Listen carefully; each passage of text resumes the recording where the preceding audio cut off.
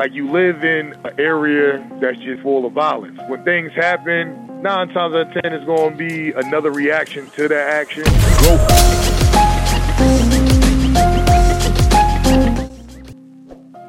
So, I mean, it sounds like you were within your right and defending yourself. Like, was it because the weapon that you used was not registered? You know, it is apparent you're defending yourself, and yet here you are talking to us from prison. See, even with knowing that everything happened in self-defense, the prosecutor tried to paint a different picture for the jury. The prosecutor tried to paint a picture that it was gang-related, we was going back and forth, and because they was in this gang, which they wasn't, and I'm affiliated with this gang, I was doing what was necessary to send a message to them that they're not supposed to mess with us. Well, that's farthest from the truth. So that's how they try to paint the picture. So they try to paint the picture of how everything just happened just because I chose to go do it and it had nothing to do with self-defense. And part of the reason of that is on the day that the victim got shot for the murder charge, as I told you earlier, one of his friends was walking past. One of his friends in the affidavit that when I had ran, he went to his friend's aid and took his friend's cell phone, drugs off of him, and his gun, so the police won't find it. So when the police come on the scene, they don't have his gun there, and they don't have my gun. So even when I get locked up and they know he got shot, they're like, okay, we know that for a fact that you shot him, but we didn't find a gun on him. But his friend came out in the affidavit and said it's because he took the gun. So they just try to paint a picture at trial that it was just a street kill and it didn't have anything to do with self-defense. Yeah, they made it seem like you shot an unarmed man. Yeah, that's how they try to paint the picture. What were your thoughts on how your lawyer handled your case going through that process? I think that he could have handled it better in certain aspects of asking more questions from a lot of the witnesses. Like certain questions he like went across a couple of points, but I think that he could have definitely won a little bit more of finding answers. It's like one point we was talking to one of the crime scene experts, and he was explaining how the way that I was standing and the way that the victim was standing, that it was impossible for the victim to fire a shot. I told him to ask them that they said that they searched the area behind where the victim was, like any bullets, anything, and they didn't find anything. They said in the area where I was standing at behind me, they never searched that area. Also is the fact that one of the bullets in the victim had a entry and an exit wound. So we all know that means that one of the bullet projectile, it came out. They try to say that the victim didn't fire a shot because the kind of gun that he had, they didn't find any shell cases. Because if you use any type of Glock, shell case will pop out. But I told my lawyer to point out the fact that just because they didn't find a shell case in it, they try to say the reason they didn't find it because maybe it got mixed up in the victim's clothes or somebody's clothes when they was mixing them up. So they just try to paint the picture like he actually didn't take a shot. However, we had an exit wound on the victim and they didn't find that bullet either. So I was telling my lawyer, like, you got to make sure that you express that, like, just how they try to say they didn't find this shell casing, they also didn't find the bullet that came out. So the same thing could have happened to both of them. So that was like one of the things I wanted for him to talk about more. It was 2 witnesses, 2 females that was around the corner that said that they actually heard shots. And they said they heard a total of 5 shots. So victim got shot 5 times, so the prosecutor tried to use it like, well, they heard 5 shots, so he only got shot 5 times. However, what my lawyer didn't go into more was their description of the shooter was everything that the victim was wearing. Same gun, clothing, everything. It didn't describe me at all, and they know this for a fact. Also, it was another witness, Brian Wilson. He said that he heard 7 shots, and he was closer than what they were. It was another female that lived in an apartment complex that didn't get called as a witness, but she said that she heard 6 shots. So they just try to paint it as like, okay, he got shot 5 times. These witnesses say they heard 5 shots. not going over the fact that they also described the shooter, everything that he was wearing, not me. His height, his description, everything, not me. And even on top of this, until this day, no matter if it was the guy that was walking ahead of me, the two females that said they heard anything, or anybody in that vicinity, they didn't have one witness that came and testified and said that they seen me walk up and just shoot this guy. They have no witness that said that they see me fire the first shot. Every witness that they had said that they only seen the end of the shooting. And two of them didn't identify me. You only had one guy that identified me. But at the end of the day, that wasn't an issue. It's a self-defense case. It's nobody that says that I just walked up and just shot this guy at all, period. Was this attorney appointed to you or by the state, or did you and your family actually seek out an attorney? Well, it was appointed to me from the public defender's office. His name was Robert Kelly. So that was the one that I had. And even though, like, going into it, nobody that's just a regular person know a lot about law unless you went to law school. But I was going about logic and stuff that makes sense. So it's like stuff I used to just try to tell them during the midst of the trial, like, logically, this don't sound right. For them to say this, and you try to use it as truth. That's like, even when you go, all right, this is another thing. My trial that I had, my attempted murder and my murder was not severed. I had one trial for everything. So while they calling witnesses, this witness might be testifying about the attempted murder, the next witness might be testifying about the murder, and you're going back and forth. So I didn't have a different trial. Even the crime scene expert on when they brought up about the attempted murder charge, they said that they found projectiles that matched two different guns in two completely opposite directions.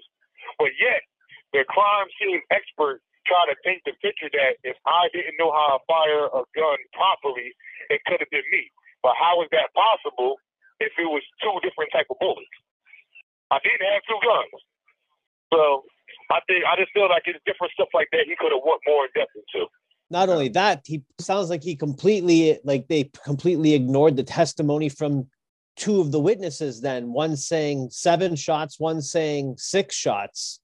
Yes, they absolutely did that. And like even with the attempted murder case, the guy that was the victim 3 days later, Talik, he was there for the attempted murder case.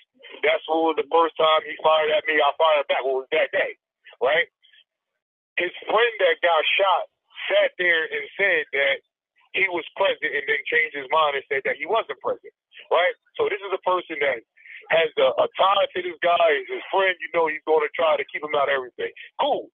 That's his friend. You have a witness that don't know me, that lives right outside of where this happened at. You have 60 seconds remaining. She told them that she knew who this guy was, knew for a fact that he was there. The lead detective said that they just didn't listen to her testimony. They listened to the victim because he was there. She knows them. She identified all of them being there. They didn't take that into consideration. So it's like a lot of stuff, You have 30 seconds remaining. I gloss over.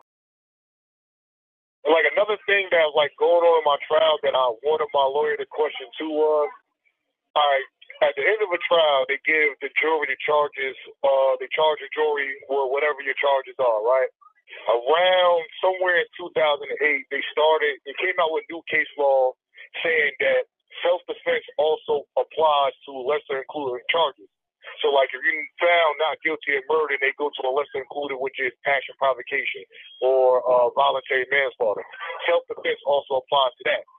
When it came time for them to send all of like the written instructions for each charge inside to the jury for the deliberations, they sent everything in there except for the self-defense stuff.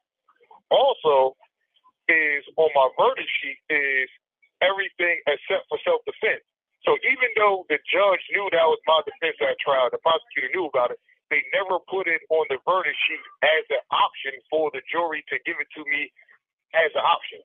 How old were you when you first got arrested then, when they brought you into prison? How old were you at that time? I was 19 years old. Like months before my 20th birthday. When it comes to appeals, options that you've been taking, like where are you right now? Do you have any other plays that you can make? Well, right now, I'm waiting on the course. I have something. They have a CRU, which is the conviction review unit that they started a couple of years ago, maybe about 5 years ago. So basically, it's like a little branch inside the Attorney General's office, and they review your case. And if they feel that you should get relief in any type of way, whether that you get relief altogether or if you supposed to get a lesser included charge, they will sit there and make sure that happens. I submitted my paperwork with them maybe 4 years ago, and so far it's still going. But the good thing about that is I know a lot of other people that submitted their stuff through there, and if you don't have anything coming for you from them, they'll let you know that up front. So it's been 4 years, so that means they're still looking through stuff. I got a couple of affidavits from a couple of people that they never even talked to, or people mentioned that was out there. So I have that right there in the court. So I'm just waiting on them. Being that I started getting affidavits from their witnesses, then everything started getting me to run around. They want to start postponing court dates. Whereas if I have a court date today, they cancel it and tell me I got a court date sometime next year. So once I started getting an affidavit, that's when a lot of stuff started changing on my appeal right there. So are you remaining hopeful at this point? You haven't lost hope? No, absolutely not. I believe and I trust that everything happens for a reason. I pray a lot. I have my faith in God that He's going to work everything out for my good at the end of the day. So I just continue to hold on to that. And at the end of the day, yes, somebody lost their life. It was their son, and I sympathize with them for that. But the court system, in essence, is trying to make me pay for something that they know I should not be paying for the amount of time that they got. They sentenced to 60 years for the charges. And even when I was on my first part of my appeal in 2010, which is direct appeal, I have a piece of paperwork that the judges, even though they denied that part of my appeal, they said that it was enough in my case and enough testimony that warrant me to get self-defense, or at the very least, passion provocation. Passion provocation only holds 10 years. So I'm like 6.5 years over that, worst case scenario. So, but I know everything is going to work out, and I just put my faith and my trust in the God that He's going to work it out at the right time. Me and you were talking a couple days back, and you're 100% right. It could be any time now that you get your court case and you're set free, time served. Yeah, absolutely. And that's what, I'm waiting for, because it's never too late to correct the wrong. Okay, I know I can't ever get the 16.5 years back. That won't ever come back no matter what happens, but it's about making everything right from this point forward. So, all right, y'all know y'all made a mistake. Okay, give me what I was supposed to get in this situation and let me go home. Because the crazy thing is, like I said, I went to court in Monmouth County in maybe 2008, right after I got sentenced, when I first came down here. I was reading a newspaper article of somebody in Atlantic County, and they went home off of a self-defense case. And their scenario, I felt, was way worse than mine. It was a guy that ran into two guys in the store. They have everything on camera. One guy is talking trash to another guy. He don't like that he's talking trash to him. He pull out his gun and he shoots him, kills him, and they said that was self-defense. I'm like, if that's self-defense, what happened in my case then? That's ridiculous. So let me ask you this, Shawn. There's a lot of people that come out of prison that end up becoming repeat offenders. How much thought have you put into what your plans are going to be when you walk out those doors? As me and Jill told the other day, I already started my plans. I'm not going to wait until I get home and to get into stuff. So far, what I have done since I've been in here, I take a Bible study course, and it's correspondence in Pensacola, Florida, right? I got about 40 certificates in that. I got ordained as a minister over there. So I got that. On top of that, started a business named Always Expect Greatness, right? And we spell expect XPECT. I got that going where it's apparel, it's ebooks. I publish We got 15 ebooks on our website. I published about 13 of them myself that I actually wrote from like different short stories. One of them is actually a book wrote like 4 short stories. It's called Life of Prison, A Journey Through My Eyes. And I actually account like my first day in prison, and I got like a couple of other short stories of being in here. So I started that. My mother helped me out, and my son helped me out with like my social media and my Instagram. So with that right there, I do like 30 seconds to 90-second motivational speeches that they upload for me on there. You know, I just had one of my poems published at the Prison Journalist Project. I'm in a course here called Captive Voices, where I'm in the midst of getting my journalist license. And then as I started off with like Mike, that runs the Prison Audio podcast that connected us together, me and Mike go back and forth of a lot of stuff that he's helped with as well. So it's like I already started putting stuff into motion even before I even get there. Because coming back to prison is not an option. That's amazing, bro. That's amazing. Congratulations. 100% congratulations on all of those achievements. So, you know, I just take it one day at a time. I keep my faith in God. I know you're going to take care of everything for me. And on my day-to-day life in here, outside of like the work, as far as like working and the job I have in here, all I do is just try to prepare for when I get out there, vision myself where I want to see myself at, and try to just my best to work to put myself in that position. Because one of the things I want to do is when I get there and do have that platform, I definitely want to be an advocate to come back and help those in prison, whether they had a similar situation like mine or not. Because the one thing, and this is why I appreciate y'all too, the one thing a lot of us that's in prison don't have is a platform to have our voice to get out there for people to know what's really going on. And that right there is like, is great for people in prison to have. Absolutely. You mentioned you have a son? Yes, I have a son and 2 daughters. My son just turned 19. My oldest daughter will be turning 19 on June 8th, and I have a youngest daughter who's turning 18 in September, and I have a grandson that's like 1 year and a couple of months old. Wow, bro. How has your relationship been with your children now? Do you get to speak to them often? Oh, absolutely. I credit that to my mother and my father. The one thing, like, regardless of anything of being in here, they always made sure, and I'm not at odds with my son and my youngest daughter have the same mother, my oldest daughter have a different mother, and I'm not at odds with them, but my parents make sure since day one of being in here that I always have some type of contact with my kids. So like years of when it was coming up, my parents will bring them up here almost every weekend to see me at a contact visit. And then as they got older, you know, when they got their own cell phones, I talked to them maybe about 4 or 5 times out of the week. So now being that they're older, I'm like, yeah, y'all can just come over here when y'all want to on your own terms. But it's like we still maintain a great relationship throughout this whole time. And they had questions about me being here, and I keep it 100% with them. I tell them what was what happened, what the expectation, everything. So we still have a great relationship to this day. For someone that's been in there for that long, with your faith in God, did it ever waver throughout that period? I think that's just a natural process on anybody who walk with God. That's just my opinion. But, like, I think it wavers because, like, going through this situation, you know, like, looking at the law, looking at everything else that happened around you is like, okay, God, I know my part in this situation, but I know it shouldn't be to the extent of what I'm facing, right?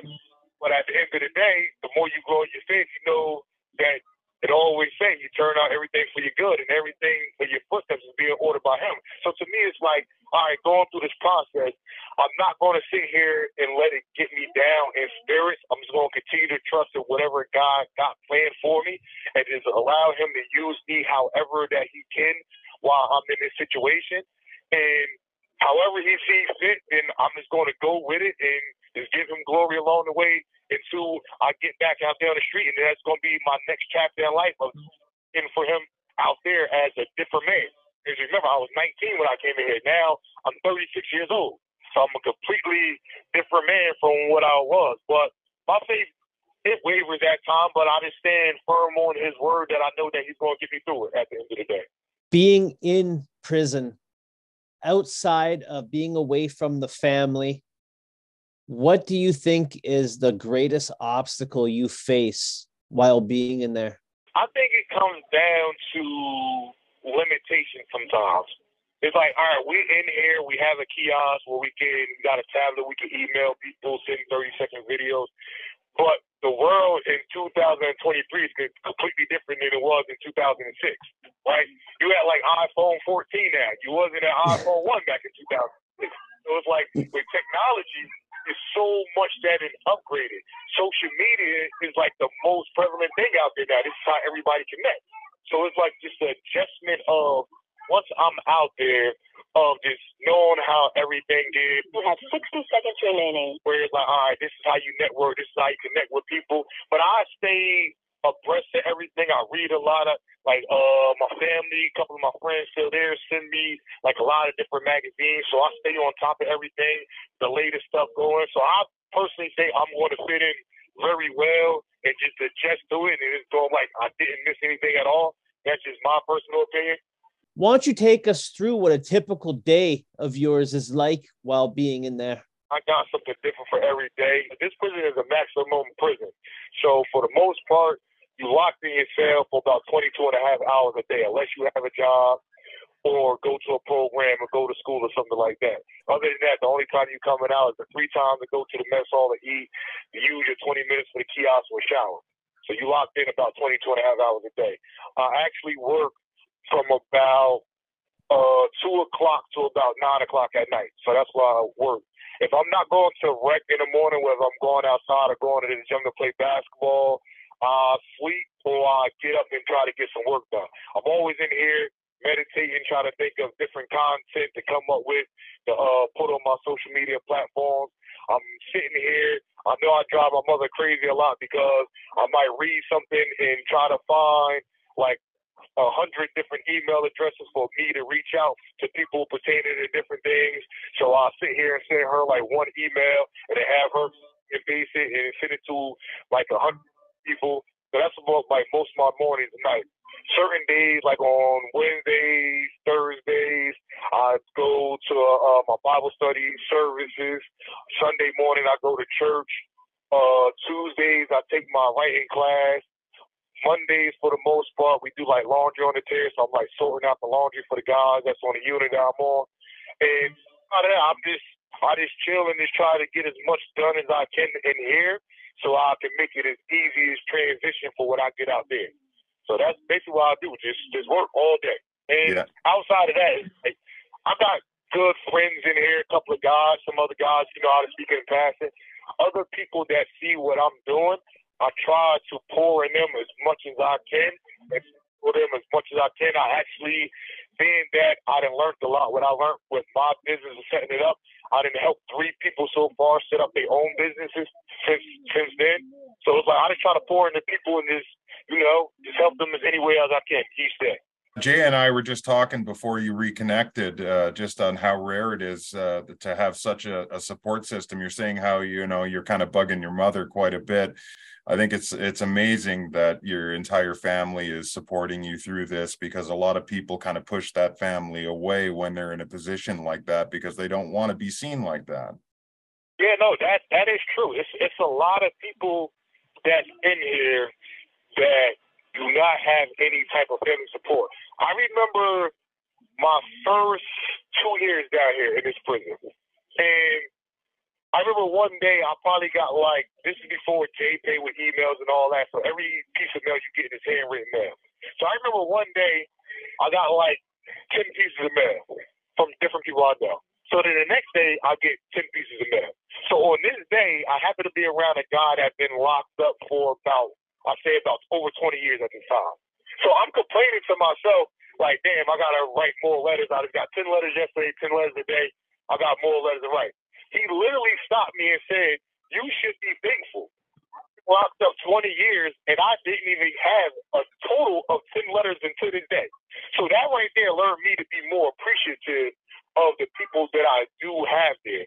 Like as far as my parents, you know, my 2 brothers, I got my kids. I got a couple of friends that I grew up with since I was like 5 years old that's still there. And some people that I didn't met along the way of being in here that's friends with me into this day. So I'm definitely appreciative of that support system. That's something to be very thankful for. Absolutely. In here, I learned that you cannot complain at all, because you start complaining about certain stuff, it's 100 people to you that don't have that at all.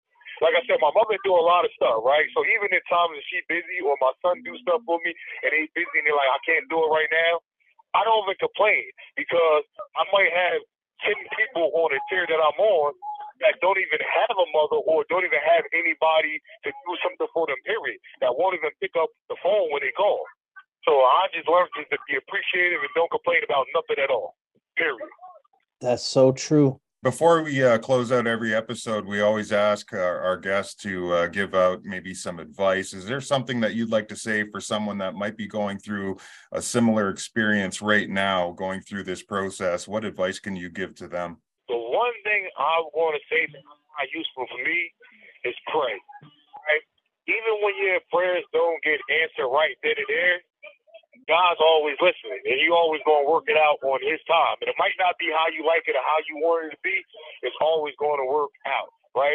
Also, don't give up hope at all, because a lot of people give up and think that it's over for them when your blessing and breakthrough could be right around the corner. So you just got to stay persistent of who you are and continue to do what you do on a daily basis, and just let everything fall into place how it needs to be. And just in general, try to connect with people, right? Because you never know who you can connect with that might be a blessing to you, and you could be a blessing to another person. So for like people in here, I know it's easy for us, for the incarcerated side, to give up. And even people on the street, you know, you go through so much stuff that can just wear you down and become burdensome. But just pray and don't give up, because it's always going to be a silver lining in every situation. There's always going to be a rainbow on the other side of whatever you're going through. So just keep going. That's all I can say. Thank you so much, Shawn, for your time today. It's greatly appreciated. Where can the people find you on your socials and that? You can find me on Instagram. It's SHAWJOHN1222. So that's my Instagram right there. I'm on YouTube at Shawn Robert Johnson. My TikTok is the same as my Instagram. My Twitter is S.7, SDOT7. And if you want to check out my website, it's alwaysexpect.com. And if anybody ever wanted to contact me via email on our kiosk, we just go on JPay. Absolutely. And we'll put all those links in the description of this video right down there. I definitely appreciate y'all. Like I said, I definitely appreciate Mike plugging us in together, you know, and we enjoy this. We definitely got to do this many more times. So Absolutely. Shout out to y'all. Shout out to that Prison Audio Podcast. And I appreciate what all y'all are doing. It's definitely great. Thank you so much for your time today, Shawn. We'll be in touch soon, bro. I appreciate y'all. Have a great day, bro. Podcast. Thank you so much for spending your night with us, Broken Home Podcast. Hope you all have a great week.